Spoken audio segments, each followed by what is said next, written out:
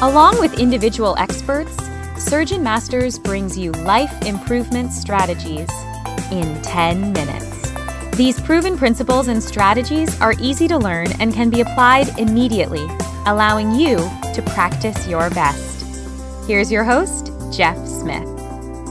Welcome, everyone. On this episode of the SurgeonMasters mini podcast, I have with me Dr. Arianna Gianakos. Arianna is an orthopedic surgeon currently focusing on foot and ankle surgery. Welcome. Thank you for having me here today to speak about a topic that's really important to me.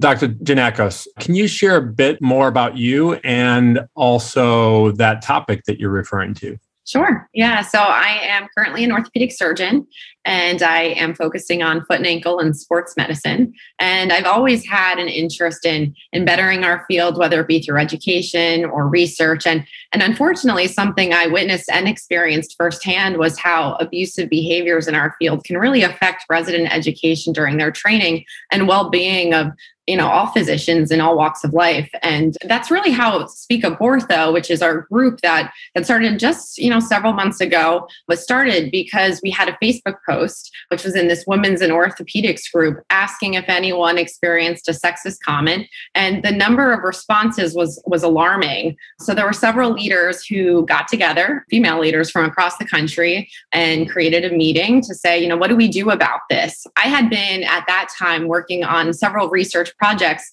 with some of the women in Ruth Jackson, which is our Women's Orthopedic Society, evaluating the behaviors of bullying, sexual harassment, discrimination, all of this during residency training across subspecialties. So not just orthopedics, but across subspecialties. And we found that the rates of these behaviors during training were alarmingly high, and that this was an endemic problem that really needed to be fixed. So Speak Up Ortho was this group of people who decided, what are we going to do to make a difference? And a small subgroup of us decided to start a social media platform on Instagram, Twitter, Facebook. And we decided to name it Speak Up Ortho. And it was a platform where individuals could anonymously submit their stories in a safe way so that we could post them and support them and raise awareness of a cultural problem that was in our field.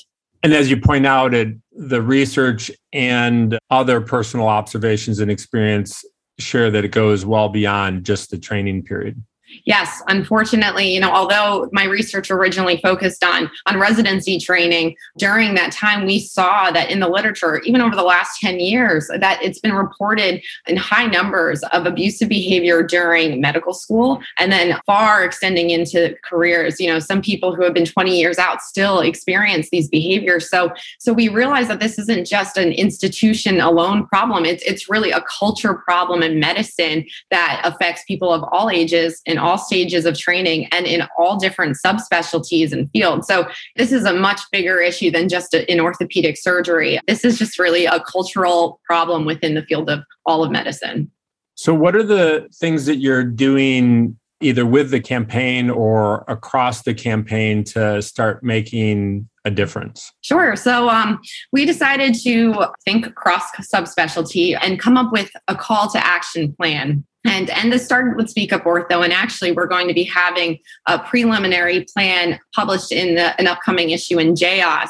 That's actually a letter to residency programs because the initial focus is at the residency level. But this is then going to hopefully be taken a step further to apply to at an institutional and governmental level, where Speak Up Ortho is not here to raise awareness alone, but we're actually trying to tackle and create change for our residents, for our colleagues. So, we've come across different action items that we think could make a difference. Some of that involves third-party body representation, where if there's a problem, then individuals will have a safe place to report in an unbiased manner. Right now, a lot of the programs and a lot of institutions, the people they're reporting to are sometimes the perpetrators. And so we need to have a new system in play where people can be safe, that the reporting system is confidential. In addition, we need to vet our leaders. We need to have a way to hold those who are perpetrating these behaviors accountable for what's happening. And something we're doing is where we have leaders from all different specialties coming together to say, okay, maybe we can talk to a sanctioning body like, in orthopedics, the ABOS, help from the AAOS. And we have all these different groups that are willing to support this cause so that we could really make a change at all different levels, at the institution level and the government level, which I think is really important. That's fantastic. And you highlight that there's different levels, right? That there's the leadership level where change can be much more significant while there still is the barriers there because who that might be.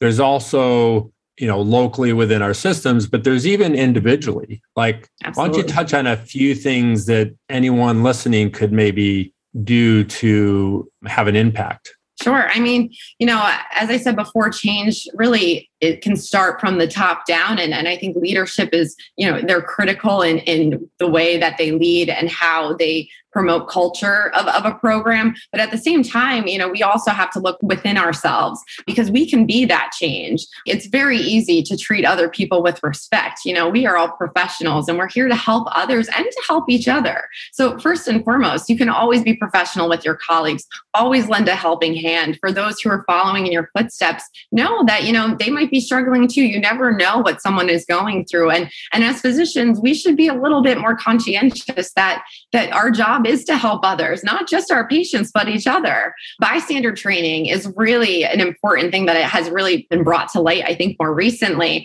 And for those of you who aren't aware of bystander training, it includes 4 Ds, where you directly confront the situation. You can distract, interrupt any abusive behavior. You can delegate responsibility by looking to others for help, or you can delay if you're not entirely sure of what to do and gather more information and then follow up to see how can I help this individual. So witnesses can really be a part of this change. And I don't think witnesses realize how important and how powerful they really are when they do see something. Because when an individual is trying to stand up, it's very difficult to do, especially in a system that is a power dynamic, having a witness say, hey, I saw this, or I'm supporting this individual, that's huge for someone. And once again, I think, at an individual level, just having reporting processes in an environment where people understand it's difficult to speak up, that we need to take those complaints seriously. We have to make sure it's confidential and just support each other, because unfortunately, we don't do that. This is why abusive behaviors will just keep going on and on and on.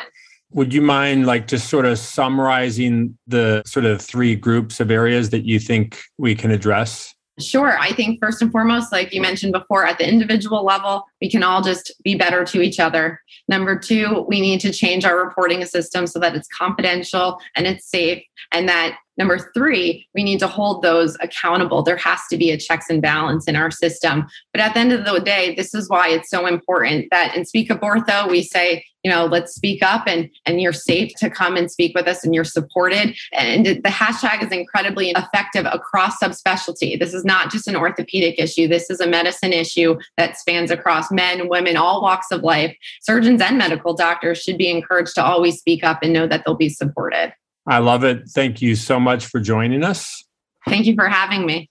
So everyone should speak up. There you have it. In less than 10 minutes, this is Jeff Smith, along with Dr. Arianna Gianakos. Until the next episode of Life Improvement Strategies for the Surgeon Who Wants More. Ciao. Now, take 10 minutes and put your plan into action to practice your best.